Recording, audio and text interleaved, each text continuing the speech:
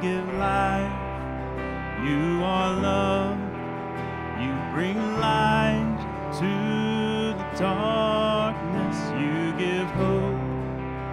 You restore every heart that is broken. And great are you, Lord.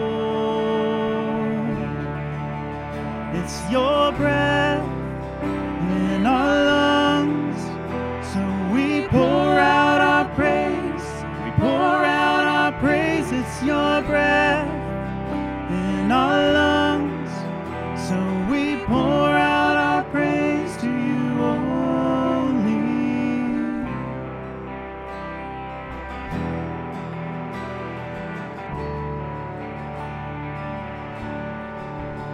You give life, you are love, you bring light to the darkness, you give hope, you restore every heart that is broken. Great are you, Lord. It's your breath in our lungs, so we pour out our praise. We pour out our praise. It's your breath in our lungs, so we pour out our praise to you only.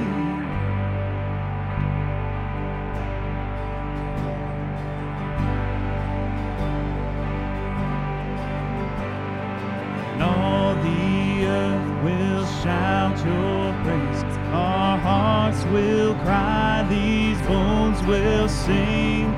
Great are you,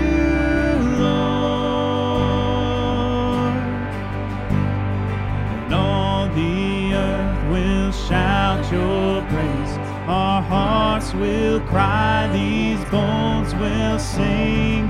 Great are you, Lord.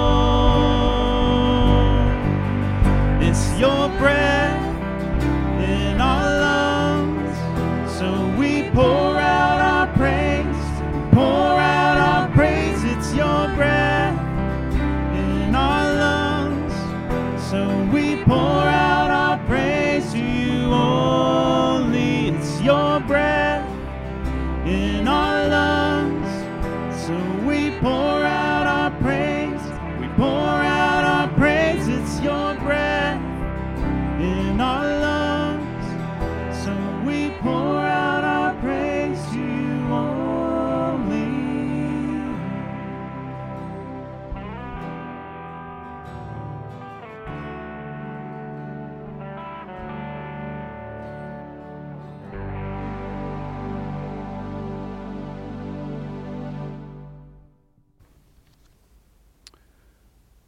We say amen and amen to that. Great are you, Lord. And we appreciate that music as we began worship today. We welcome you again for our presentation of worship together. We pray that the Lord would be felt in each and every home that listens, wherever you may be, whether you're local or you're in another town, another place. We ask the Lord would certainly bless you and that you would feel and sense His Spirit upon your life. We hope that you keep up with us by going to our website, rosalbaptistchurch.org, and finding information there that would be relevant for what's going on in the church. Someone is counting. I think it's 19 weeks we have been out of the pocket in terms of not being able to gather as we normally would. But we're glad that we have technology in the sense that we can still listen, that we can stay connected in this way. And so we're glad that you're listening to us this morning. I would like to mention a couple families that we need to continue to lift up. And please look at our prayer list as you receive that by email. If you're not on email, we invite you to be a part of that and talk to Pam about becoming a part of that. This past week, We had the funeral service of Neil Mitchell. We continue to lift that family up as they go through a time of transition and loss. Also, Kay Bailey lost her mom, Catherine Keith. They had a graveside service yesterday at the Roseville Baptist Cemetery, and we continue to pray for you, Kay, and your family during this time. Please note others that are on the list. Some are continuing to rehab. Some are really sick. You may have received email this past week noting that some of our members and some of their workers have this coronavirus, and some of them are in pretty bad shape. And we have a number of members who have the coronavirus. It has reached our shore, unfortunately. Continue to pray for all those and pray for safety for each of us that we can stay away from receiving this. Would you join me in a prayer together? Our Heavenly Father, we worship a God that is awesome in our life, a God that is never failing, a God that is non-relenting. We pray, Father, that you continue to be a part of our hearts and our minds and our very spirits. And Lord, we lift you up today for what you've already done, and we praise you in advance for what you're going to do. And we ask, Lord, as we petition you to be with these dear families, not only these two, but we've lost so many in the last month and a half, 2 months, that are in our church, that are affiliated with our church family members. And we pray, Lord, you comfort them and console them. And Lord, they would feel your gentle and tender touch during these days. Lord, we pray that we would center our lives on you in such a way that we can sense your Spirit all the time. And we pray, Lord, that you bless in this service, that you would show us the way. And Lord, we ask that your Spirit would convince and convict us of what we need to be about and who we should be in light of Jesus Christ and the cross. So Lord, bless in this service today, and we lift your name on high. For us in the precious name of Jesus Christ our Lord, we make this prayer. Amen.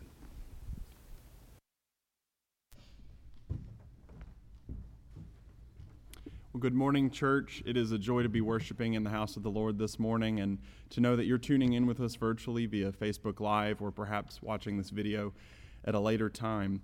At this time, I hope you'll sing with us hymn 68 from the much-beloved scripture, Psalm 23, a prayer that our Lord and Savior himself taught us.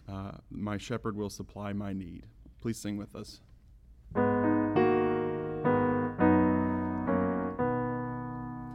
My shepherd will supply my need.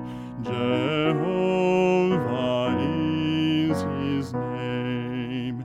In pastures green he makes me feed beside the living stream.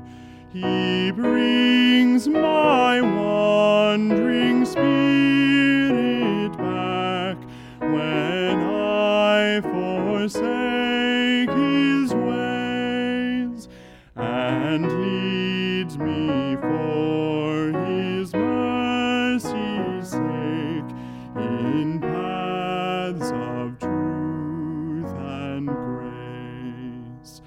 The sure provisions of my God attend me all my days. Oh, may thy house be my abode, and all my work be praise.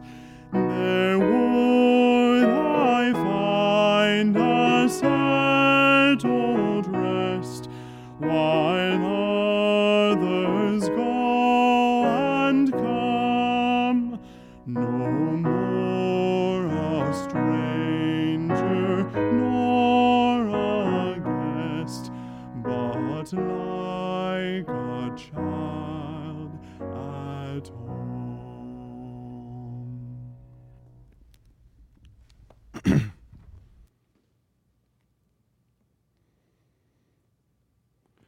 Good morning. And welcome, a special welcome to all of our children who are watching with us this morning. I'm so glad that you are watching along with us. And I'll remind parents that if you'll go on our Rollsville Baptist Children's Ministry Facebook page, you'll find our children's worship bulletin for this week. So our verse this morning is actually one of my favorite verses because it reminds us to be joyful and to be happy. Listen to it. It's Phillipians 4, verse 4. And it says, "Always rejoice because of the Lord. I will say it again, rejoice." So, we are talking about rejoicing and being joyful this morning. And in order to help me teach this lesson this morning, I've got a couple of friends that if you watched our Vacation Bible School this year, you may recognize. I've got Mr. Lion. Good morning. And I've got Mr. Dog. Let's see, he's having a tough time waking up this morning. Good morning, Mr. Dog. Good morning. All right. So, got Mr. Lion and Mr. Dog here this morning. And I'm going to ask you all, Mr. Dog, what do you say when you want to rejoice? Hallelujah! Very good, very good. I like it. And Mr. Lion, what do you say when you want to rejoice? Praise the Lord. Well, that's pretty good. It almost sounds like you got a little roar in that praise the Lord. Yep. Well, very good. Very, very good. Well, Mr. Lion and Mr. Dog, I'm going to ask you, our verse this morning tells us that we should always rejoice. So I'm going to ask you about some different times and see what we should do during those different times. So, Mr. Dog, what should we do when God is with us? Rejoice! Okay? And Mr. Lion, what should we do when we are worshiping? Rejoice. Okay? All right. What about Mr. Dog when we are playing? Rejoice! Okay? And what about when we're working, Mr. Lion? Rejoice. I'm sensing a theme here, so I like it. I like it. What about when we're happy, Mr. Dog? Rejoice! Okay? All right. Now, this next one's a little tricky, Mr. Lion. What should we do when we're worried? Rejoice in the Lord. So we should rejoice even when we're worried. Oh, yeah. Okay. Well, that's important because our Bible verse does say to rejoice always, and we rejoice because we know that God is with us always. Okay, just a couple more, Mr. Dog. What about when we pray? Rejoice! Okay? So it sounds like all of the time we should do what? Rejoice. Rejoice! All of the time we should rejoice. Is that right, Mr. Dog and Mr. Lion? Yeah, yeah. Well, I hope you got a good message from Mr. Lion and Mr. Dog.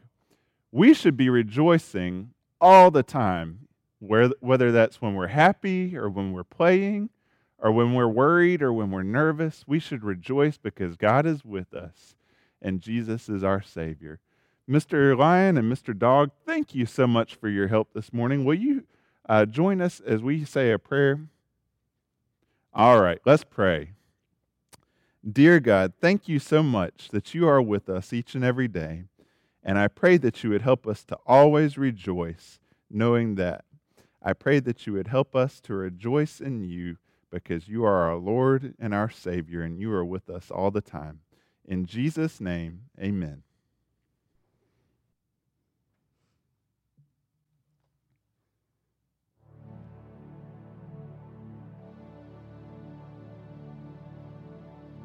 You are the Word at the beginning, one with God the Lord Most High.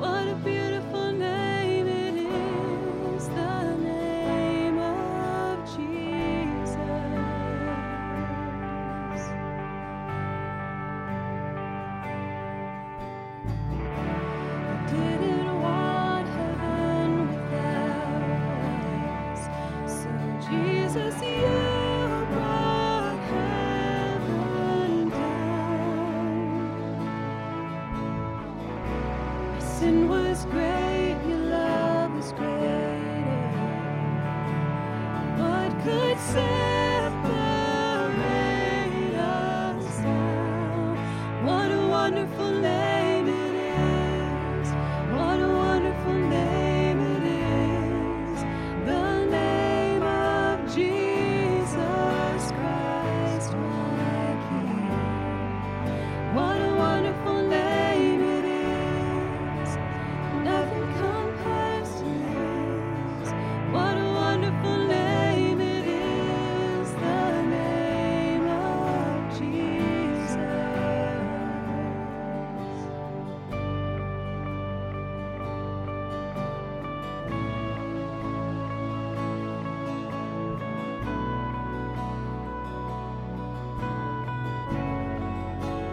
Death could not hold you. The veil tore before you. You silenced the boast of sin and grave. The heavens are roaring the praise of your glory. For you are raised to life again. You have no rival, you have no equal. Now and forever, God, you reign. Yours is the kingdom, yours is the glory, yours is the name above all names. What a powerful name it is. What a powerful name it is. The name of Jesus Christ, my King. What a powerful name it is. Nothing can stand against. What a powerful name it is. The name of Jesus. What a powerful name it is. The name of Jesus. What a powerful name it is. The name of Jesus.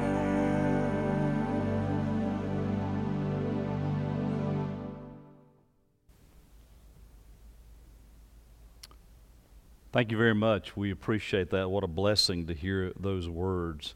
What a powerful name it truly is this morning as we come in here to worship the Lord and think about what the Lord is doing and what He's going to do in the days ahead.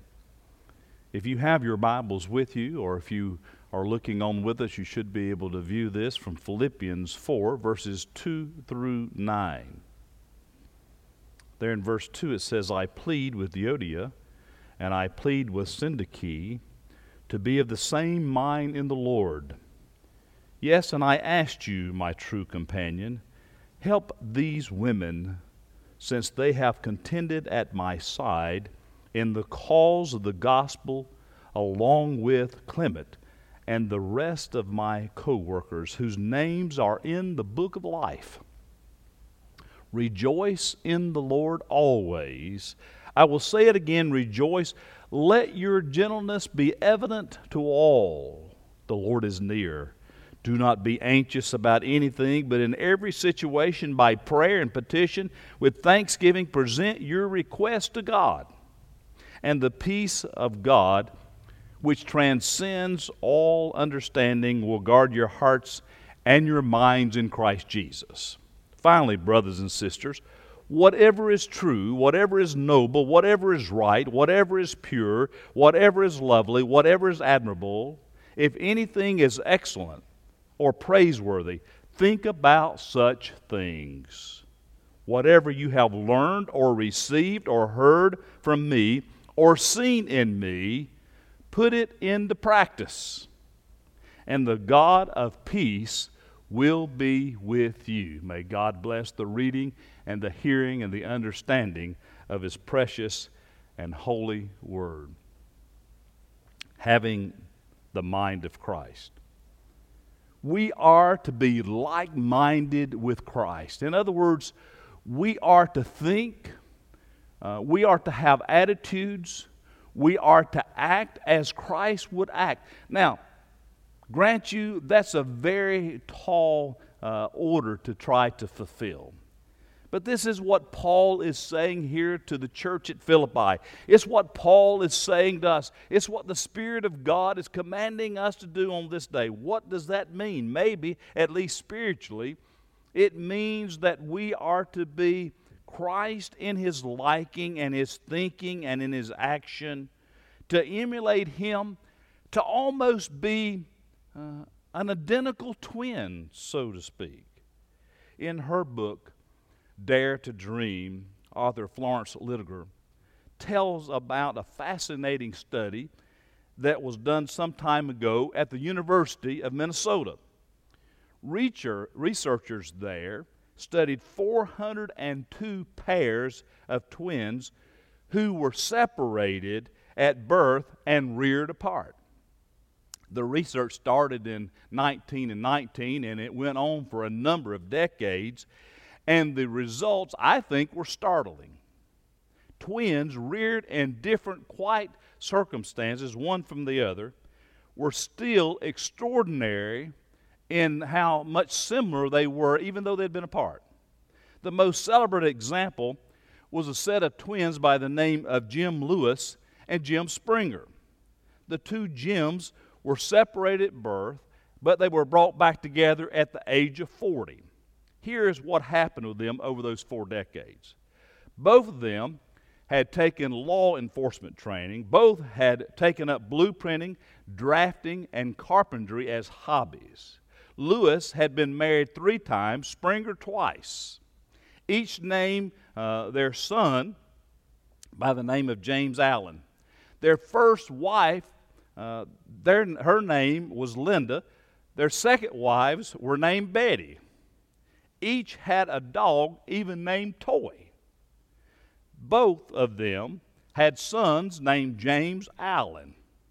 Each of them looked as though they were looking in the mirror at one another when they first met. On their first meeting, they were absolutely astounded and amazed. Lewis said it was like looking in a mirror. These twins were found to have similar IQs, personality scores, electrocardiograms, fingerprints, and even handwriting. As Springer put it, all the tests that we looked like had been taken already once. All the tests looked similar each to the other. To me, that is absolutely fascinating. Reared apart, but almost identical, not only in their looks, but also in their behavior and even in their personality. That says a lot about our genes, doesn't it? But also about our behavior. That says a lot about the power that our DNA has. You know, when we look at Christ, we should be looking at a striking resemblance among ourselves to Christ. The longer we live, the more we should become like Christ. And when somebody looks at us, that they're looking at many of the traits that God Himself has through Jesus Christ. Before I go too far in this sermon today, I want to make it very clear that I do not believe that men or women are saved by a good attitude. However, I do strongly believe that when we accept Jesus Christ as our personal Lord and Savior, that the totality of our human existence enters into a powerful transformation, and we find that even includes, and most importantly maybe, our attitude and how we live. You see, everything that you and I ever need in our journey is found in the relationship that we develop and that we cultivate with Jesus Christ our Lord. When we are saved by grace, we are given a new heart. We are given a new mind. We are given a new spirit. You see, He changes us. He makes us new again. These people that Paul was speaking to at Philippi were to be reminded of having that great joy in Jesus Christ. It changes your attitude. Instead of always being saddened and having the doldrums, our spirits are picked up and we have an inner joy that comes from knowing Jesus Christ, our Lord. We keep our minds centered on Him. The models we choose to follow dictate how we act in a great way. We can become programmed. We can develop habits and routines. These can be an asset if they are shaped by Jesus Christ, but they are disastrous if they are shaped by the culture in which we live and the mores in which we live by there. We find the Christian life all the time mandates that a continual discipline of surrendering our every thought to the power of God's message and who He was about and who He is presently in us. Instead of looking for people to despise and to hate, we look for a way to rise above this maddening crowd and live out the life of Jesus in our hearts and in our minds. I believe it is safe to assume that Paul, if he would give us a list of proper thoughts, that it would presuppose that there are attitudes and thought patterns that we are to adopt in our own lives. I think present tense, in the world in which we live, Jesus would like for us to have a certain kind of attitude about life. And I think it's always important for us as Christians and people of faith that we go and examine that on a daily basis. Don't wait at the end of the month or the halfway through the year or as we do New Year's resolutions. But I think we need to be continually disciplined in such a way that we look at what God would have us to be and that we examine that and we make corrections where necessary. I love the story of that Christian businessman who had retired to California, and while he went with his charming wife there, they were excited about the new house, and every time a friend would come to visit them, the husband would take them on this grand tour of this beautiful new home. After he had shown them the den, then he would exit out the back door. There he would find a practice golf course or a practice green. And in the back room was one of the most sophisticated computers that anybody had ever seen. His buddy asked him one time what in the world they used it for. And the friend replied, well, we keep it for our shopping list. Now, you and I have the greatest resource in the world available to us when our minds are set on the things above rather than the things below. Again, it's easy for us to move in that direction if we listen to the world and the culture of the world that we're living in. But if we study God's Word and we listen to the Holy Spirit, He calls us to look at the things above, the higher things in the world in which we're able to reflect upon. Our minds are made to reflect upon the glory of God rather than the trivial pursuits that this world sometimes offers us. Mark Twain once says that life does not consist mainly in or even largely of facts and happenings. It consists mainly, he says, of the storms of thought that are forever blowing through one's mind. We cannot even remember at the end of the day all the thoughts that are blowing through our mind. Some of those are good, we may say, and some of those are bad, and some of those are just, well, maybe neutral. But our existence is no longer destined by the world, but by the work of Christ. Circumstances do not need to have the last word, but Christ should. And what He tells us and calls us to do in His Word and what His Spirit calls us to do. You see, the Bible contains the best self-improvement course that you'll ever take. C.S. Lewis was right when he said, every time that you make a choice, you are turning the central part of you, the part that chooses, into something a little different than it was before. That is why Paul's instructions to the Phillipians in chapter 4, verses 8 and 9, is to make all of our choices based on the right attitude. From our text, you see, we consider the power of a God-shaped attitude. And I wonder this morning, as you listen to me, what kind of attitude do you have on life? Is it one that is dictated by the world and its principles? Or is it dictated by God and his attitude. Dr. Williman shares how the president of Yale University recently welcomed freshman students back to that hallowed ground. In a prestigious Eastern university, he told them this: "The faculty cannot guide you. We can take you to the frontiers of knowledge, but we cannot supply you with a philosophy of education any more than we can supply you with a philosophy of life. This must come from your own active learning, from your own choices, from your own decisions. Yale expects you to take yourself seriously. Think for yourself." Now, Dr. Williman translated it this way. In other words, the university has absolutely no clue what you're supposed to do while you're here. However, as we read Philippians 4:8, the Apostle Paul shares the necessity of the discipline of our life of thought. We are not to think for ourselves, to do whatever we want to do, however we want to do it, but rather to reflect the lordship of Jesus Christ. We are not to labor in a kingdom of falsehood. And oftentimes we can catch ourselves doing that. Let me tell you this: to give your minds over to the lordship of Jesus Christ, and nothing will be better. That doesn't mean that we are brainwashed, but everything that we do washes our minds clean from the errors that we find in the patterns of life in this darkened world that we live in. You may have heard this saying. I have this printed, and it's in my office at home. Sow a thought, and you reap an act. Sow an act, and you reap a habit. If you sow a habit, you reap a character. And if you sow a character, you reap a destiny.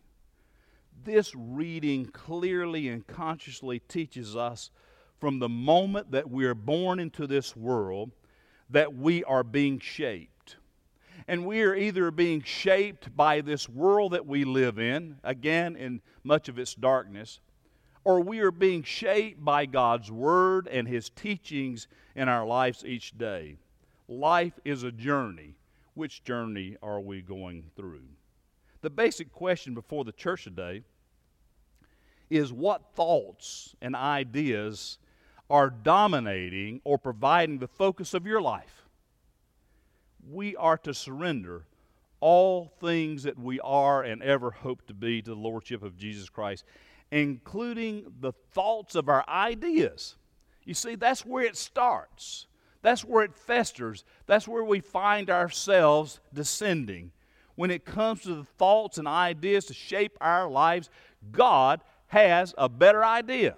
Now, secondly, Paul teaches us that the thoughts of the mind that are produced often are in direct opposition to what the culture in which we live is contrary. In the 1930s, the distinguished pastor and theologian Dietrich Bonhoeffer came from his native land in Germany to come here and to put out his shingle at Union Seminary in New York City. He began to watch what was going on over in Europe, and particularly in his native land of Germany, and what he saw really did disturb him. As Hitler decided he could think of his own and he could come up with his own philosophy of life and who deserved privilege and who didn't. And we see it disturbed him so bad that he decided to go back to Germany. He could have stayed in the United States. He was in safe keepings here. He was in a place of rest. But he went back there, and he went back home and became a part of the confessing church, declaring that Jesus was Lord and that the Nazi thinking was idolatry. He was thrown in prison. He refused to bow down or to confess his loyalty to the Nazis, and he was killed. Bonhoeffer knew the thoughts of the Nazis were not comparable to the teaching of Paul, and the world was full of evil in that day, as over 5 million Jews were exterminated. Today, we still live in a world that is full of evil. The cultural values of Rome and Philippi clashed with the teaching of Christ, and they still clash today. Paul is teaching us that we are not limited by how the world defines our reality. Many of you are aware of the Christian work and witness of Joni Eareckson Tada. At the age of 17, she had a tragic accident in which she was diving, and she broke her neck and became a quadriplegic. She has had a ministry of bringing encouragement to millions of people as she has spoken and as she has written in a beautiful way about how God has entered her life as a result of all that has taken place. Her life has not always been an easy journey. As a matter of fact, she shared in one of her books in 1991 that was the most difficult year of her life. She lost 30 pounds. Her blood pressure had gone up. The pressure sores kept her confined to her bed for weeks on end. However, she said the Word of God, not the word of the world, defined her reasons for living and for being. Joni might not have had control of many parts of her body, but she had more control of her life than most people that we probably will encounter, because she yielded over to the very Spirit of God in her life. Joni has joined her mind in the mind of Christ, and thus her thoughts have shaped the image of God. We thank God for the witnesses of Dietrich Bonhoeffer and Joni as they teach us that we can yield ourselves to the command of our Lord Jesus Christ rather than the things of this world that are trending. Lastly, I'd say that attitudes produce action. Please hear this. That if we want to be the kind of person that God has called us to be, some of us, maybe most of us, many of us need to change our attitudes. In verses 8 and 9, Paul provides a kind of catalog of virtues. He says, whatever is true, whatever is noble, just, pure, lovely, of good report. Then he adds, meditate, think on these things. In one translation it says, Paul knows to a marked degree, we are, listen to me, we are what we think. What are you thinking today? What are you thinking tomorrow? What usually goes through your brain? It dictates who we become so often. The body of evidence to confirm that truth grows almost daily. Have we learned the lessons for ourselves? Are we what we think? Sour dispositions create not only sick souls, but sick bodies. Feelings of being unworthy, bitter, and resentful, and self-pity, they diminish us to just fragments. A possessive nature of self-indulgence and self-centeredness, they shrivel the soul, create dysfunction within a distort perception of who we are. They blur our perceptives, and they prevent the healing that we need within our soul. The opposite of this is also true. Those who fill their minds with positive affirmations, who concentrate on the noble virtues that make life meaningful, set the stage for healing, and they make possible the wholeness that God has designed us to be. You see, as we're able to take on these positive affirmations, we're able to shape and mold our lives into the kind of people that God initially intended for us to be when He created us. He is still in the process of shaping each one of us into His image. He wants us to be just like Him. Are we willing to yield ourselves to that? Over 2,000 years ago, before psychologists were teaching this truth, Paul discovered its power. As he says, think or meditate on these things. Things that are noble and just and pure and lovely and of good report. We are what we think. What's in our minds? What do we allow to be there on a daily basis? I love this story. There's a hospital for children north of San Francisco called the Center for Attitudinal Healing. It concentrates on cases of children who are suffering from traumatic diseases or severe accidents that has occurred in their lives that have disabled them. It is a remarkable place with a unique philosophy. Rather than the children simply being patients or victims, needing professionals to attend to them all the time, the children are encouraged to take responsibility for their own healing and for the healing of other children who are there. You see, as a result, the philosophy in that community is one of love and concern which brings healing to all people. In a newspaper article, one person who worked there was quoted as saying this: "We feel that much healing takes place by asking the simple question, do I want to have peace of mind, the peace of God, or do I want to experience conflict?"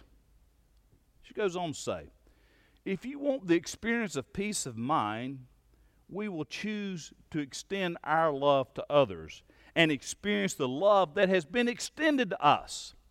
But if you want to experience conflict, we will want something, or we will want to evaluate why we are not getting it. Big difference, isn't there? The purpose of the hospital, though, is to stimulate attitude healing. That enables the children to be able to triumph over their own personal adversity. Even a child can do this. The center has a marvelous saying. It wouldn't be a bad thing for each one of us to adopt this, or maybe even print it out and post it somewhere. If you can help someone else, you are not disabled. And I don't believe there's a one of us that hears my voice today that doesn't have the ability to help another person. It is a modern institutional witness to the fact we are what we think. Sometimes we don't want to examine that, do we? It may scare us to death to really examine what we're thinking. We wouldn't want to share that with probably anybody. We don't even want God to really know it. But He already knows. Now here is a big word for Christians. What we think must always have the shape of the cross about it. Jesus makes that clear. He told us how He was to suffer and how the least of these in this world standard would be first in His kingdom. How servants would become masters, and how the cross was the way for the crown of life. But it is so difficult for us to learn that way. So we miss Jesus and the big message and the meaning if we aren't careful how we think. I close with this story. A young girl, for the first time she remembered, going to church with her dad, who was a pastor of the church. Her dad was Joseph Gotten. And she said, "Daddy, what's that plus sign doing up there?" I submit to you that the cross does not symbolize a minus sign, but rather it symbolizes a plus sign in our life. For it gives us life, and it gives us life abundantly, and it gives us life eternally to be able to live with Him. With the cross as a plus sign shaping our lives, we can live while we wait, knowing that renewal comes through rejoicing. Grace is communication by gentleness. Peace comes through prayer. And attitudes produce action. You hear me? Take on the mind and the thoughts and the actions of Jesus Christ today. Do that, and your life will be transformed and changed. Amen and amen.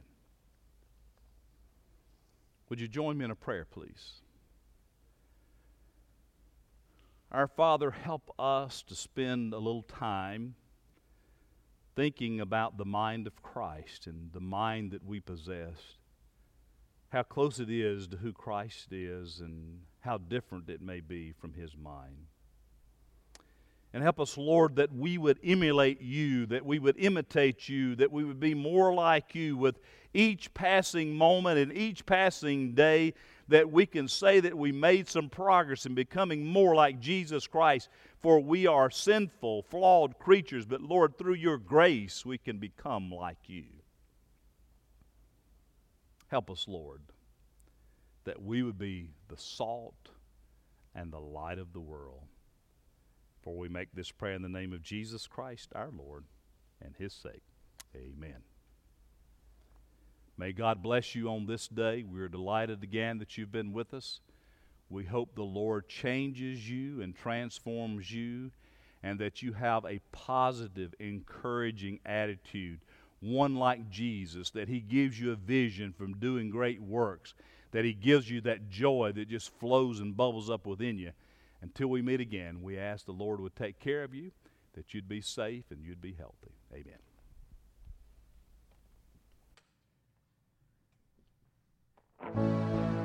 What a powerful name it is. What a powerful name it is. The name of Jesus Christ, my King. What a powerful name it is.